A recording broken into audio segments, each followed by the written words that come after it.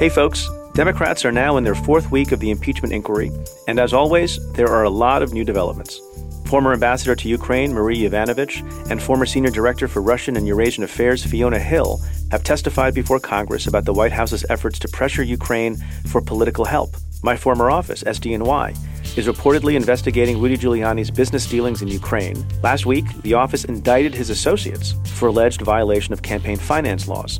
And Bloomberg News reported that Trump asked former Secretary of State Rex Tillerson to interfere in the case of an Iranian-Turkish gold trader, Reza Zarrab, whose release has been sought by Turkish President Erdogan, a case that I oversaw when I was U.S. Attorney. I talk about all this and more with Ann Milgram on the Cafe Insider podcast. Each week, we break down the news and take stock of what's happening. Today, we're making a clip from the most recent episode available in the Stay Tuned feed. To listen to our full conversation and access all other Cafe Insider content, try the membership free for 2 weeks. You can do that at cafe.com/insider. That's cafe.com/insider.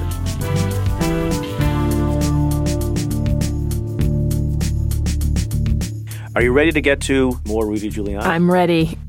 So before we get to the fact that his associates have been charged by the SDNY and whether he's being investigated and for what, my basic question is he still the president's lawyer? The president was asked, is he your lawyer? And he's like, I haven't really talked to him. And he said, well, I did talk to him. And then he used an interesting tense when he responded. He said, he has been my attorney. Yes. Was your attorney, is your attorney, will have been your attorney? Yes. He has been my attorney, and I don't know that people fully appreciate this. The decision about whether or not Rudy is the president's attorney is solely in the discretion of the president.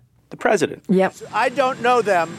I don't know about them. I don't know what they do. But I don't know. Maybe they were clients of Rudy. You'd have to ask Rudy. I just don't know. So what the hell's going on? Is he about to be pushed under the bus? I think so. I mean, the president's answer, it was very similar to some of the answers he gave with regard to Michael Cohen when the sort of heat was on. And so, I don't know. I haven't spoken to Rudy. He has been my attorney. I agree with you. The past tense nature of he has been my attorney, I would expect the president to turn very quickly on Giuliani.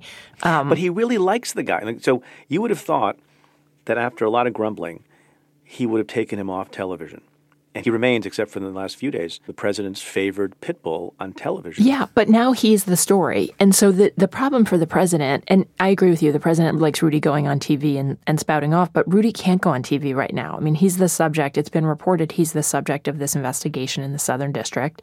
And he, if anyone who is Rudy's lawyer has to basically say to him, you cannot go on TV because he will be asked questions that frankly could implicate him if he answered them, depending on how he answered them, could implicate him in having committed crimes. And so he's now, in my view, he's not going to provide that benefit to the president. And he's a huge liability and the president has to be careful on this because obviously he had Rudy do his bidding. And now Rudy is going to say, I did the president's bidding, and has sort of gone back and forth on that, but been pretty clear that he was working for the president in the capacity of this Ukrainian, the things that he was doing largely in Ukraine. And so I really feel like for the president to keep him on, he will not be able to satisfy what the president wants, which is the late night ranting on cable news, which is so enjoyable. But let's talk about that for a second before we get to the actual indictment.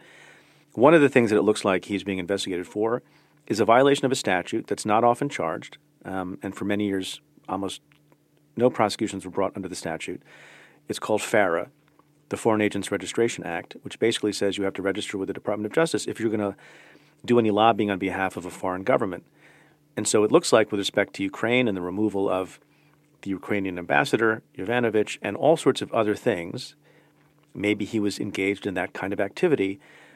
But one of the defenses he has put forward is, which is bizarre, and I can't fully unpack it with my meager aging brain, is, well, it can't be improper and certainly can't be a crime because I was acting at the direction of the president.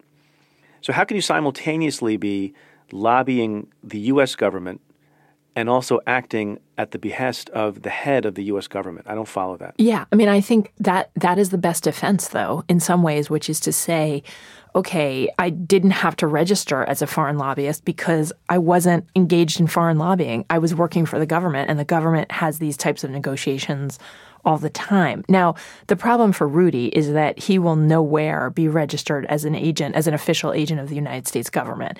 And so being the president's personal lawyer, and this is Rudy's biggest problem, I think, on all of this, is that private citizens can't go out and essentially run shadow foreign policy for the president of the United States. Maybe they can if the president says, look, there's this other thing that we talked about in a prior life relating to Michael Flynn, the Logan Act, which does criminalize, although I don't think anyone has ever successfully been charged under it. Or not in years, yeah. No, not in years. It essentially says that, you or I can't go gallivanting around the world and conduct foreign policy on behalf of the United States because we don't have any authority to do so. But I think that such a violation presumes that we're doing it on our own, not that we've been told to go do it by the President of the United States. And even in the absence of that, I think it's a difficult statute to find a violation of. And so Rudy's basically like, look, maybe this is bad for the president also, because separate from his legal jeopardy, his criminal legal jeopardy, maybe this is less important for his own personal freedom, but it's important otherwise. The entire foreign policy establishment, including members of Congress, are thinking, how do you have this one guy who maybe doesn't have everything straight in his head anymore conducting serious foreign policy when you have a State Department and you have an intelligence community and you have a vice president and you have ambassadors and you have all these other people? This is an answer that Stephen Miller couldn't give when asked repeatedly on one of the Sunday talk shows.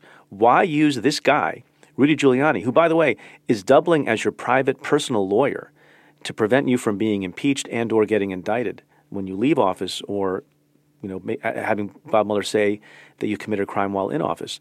How is that guy also conducting foreign policy on the part of the United States? He's become a pariah, I think, in all the circles where he previously may not have been. And just to the point about, and I do think that this is a really interesting conversation about his defense, but what's also important to remember is that the investigation is also into his financial dealings. And so where this becomes really interesting, to your point of, it's not just an outside citizen who's involved in this diplomacy. It's an outside citizen who has a large number of financial ties that right now are not transparent with people in Ukraine, with the president of the United States. He probably has other clients as well that we do not know who those clients are. And so there's this intermingling of the public good and private financial gain aspect to the Giuliani conversation that I think is going to be really, really important, because it's not just a private citizen. It's a private citizen who, in some instances, it appears may have a personal financial interest in what's happening. And so that's different. And I think that's where this distinction may ultimately lie. And frankly, I think the investigation into Giuliani is going to involve not just his actions on behalf of the U.S. government, but also his financial ties, his participation with these two individuals, Parnas and Fruman, who've been charged in the Southern District, and we'll talk about them in a minute. But it's going to be really complicated, I think, for Giuliani to just make this one argument, which is, I did this at the president's bidding. So let's talk about that indictment, which made a lot of news and was sort of unexpected.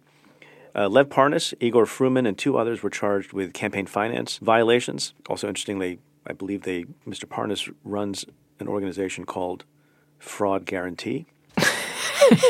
By the way, there's a lot of humor. You couldn't make that up in the novel. No, there's a lot of humor in these guys, and I always think about, John Oliver called the Mueller investigation like stupid Watergate. This is like stupid Mafia Gate. I mean, it's almost too much. So they engaged in activity that some people think is not the most serious thing in the world. I happen to think it is. They used straw donors in connection with a scheme to get money to a campaign committee and also to a member of Congress who's not identified in the indictment, but people have identified as Congressman Sessions from Texas. And they funneled money from basically a Russian individual without, making it clear that it came from that individual. And these kinds of violations, I think, undermine fair voting and fair democracy when they happen internally, so that limits are being evaded and more money is being given than the law allows for. But it's far worse, I think, because you have outside influence. And that's something that people should be worried about and should care about, especially after the couple of years we've been through. And it's not clear to me fully the relationship that Rudy Giuliani has with Mr. Parnas and Mr. Fruman. I think he's called them business associates. He's also said on other occasions that he represented them. Yeah. So can we just stop on that? He will not be representing them in the criminal case. Can we stop on that for a second? Because in a million years, I was trying to think of examples where people have been both clients and employers, right? Are they people who work with Rudy? Do they work for Rudy? Does he represent them? Well, if you're general counsel to a company, I guess they're your client and your employer. I guess that's true. Yeah, I guess that's true. But it's just such a weird thing. At times he represents them. At other times he hires them to do this work with him. It feels very, very strange for an outside lawyer, a non-general counsel, to be in this position. Also, back to your point on how serious this is, I think sometimes you watch sort of the media around this. It felt complicated a little bit last week, and I actually don't think that this is very complicated. So I think you just did a good job of simplifying. It matters who contributes to elections. We keep track of it because there are limits to how much money can be placed in it. And basically, we don't allow foreign governments to influence our elections.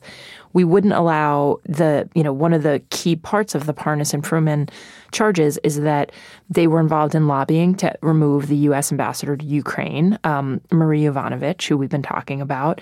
Parnas, we also know sort of separately, not charged, but Parnas was part of the meeting with Kurt Volker and Giuliani about Ukraine. And so, there's this influence of foreign governments, and some of the money that they're pushing into elections is coming from a Russian national. And so there really is a good reason to be concerned about this and for criminal prosecutions, in my view, to be brought based on this. And of course, what looms, as we've been talking about in other contexts for the last couple of years, is the possibility that these guys flip. Right. And unclear what information they have on Giuliani or anyone else, but people don't like to go to prison. And people have information possibly, and so you never know which way this is going to lead. Will they keep their mouths shut? Will they not? If they don't keep their mouths shut, do they have substantial assistance they can give to federal prosecutors? What it also assures is, unless there's some odd, super quick resolution of the criminal case that's separate from impeachment, all this stuff is going to be swirling around in the news and publicly and puts the stink on all this conduct of Rudy Giuliani and others, so public sentiment may be swayed even further because these things are going to continue to come up. And just let's talk about the flipping for a second, because there's a couple things that I'd love to get your thoughts on. I mean, the first is it looks like the Southern District was not going to bring this case as soon as it did, but that these two guys were hightailing it out of town on a one-way ticket.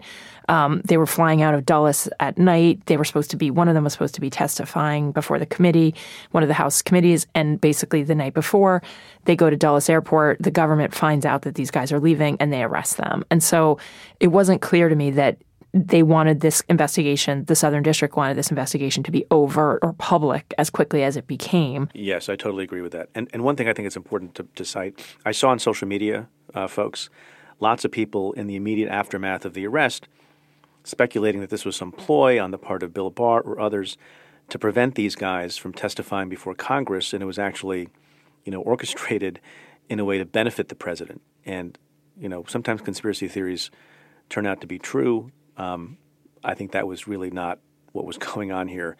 The Southern District is, as far as I can tell, acting appropriately, aggressively, and independently.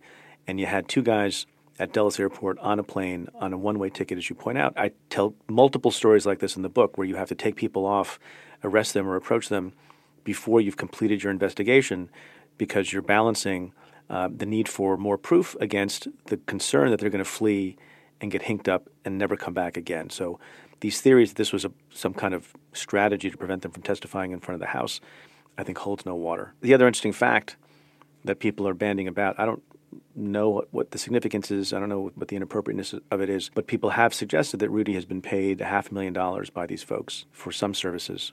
Unclear what. Yeah, I think that it's been reported that the Southern District is investigating Giuliani's financial dealings, his efforts to oust the former U.S. ambassador to Ukraine, and it feels to me like there's going to be a number of sort of avenues of inquiry for the Southern District to look at, but particularly who's paying Giuliani and what work he's doing. And remember also that Giuliani and these two guys. I hope you've enjoyed this sample of the Cafe Insider podcast.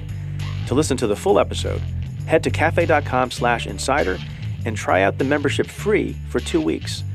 To the many of you who have chosen to join the Insider community, thank you for supporting our work.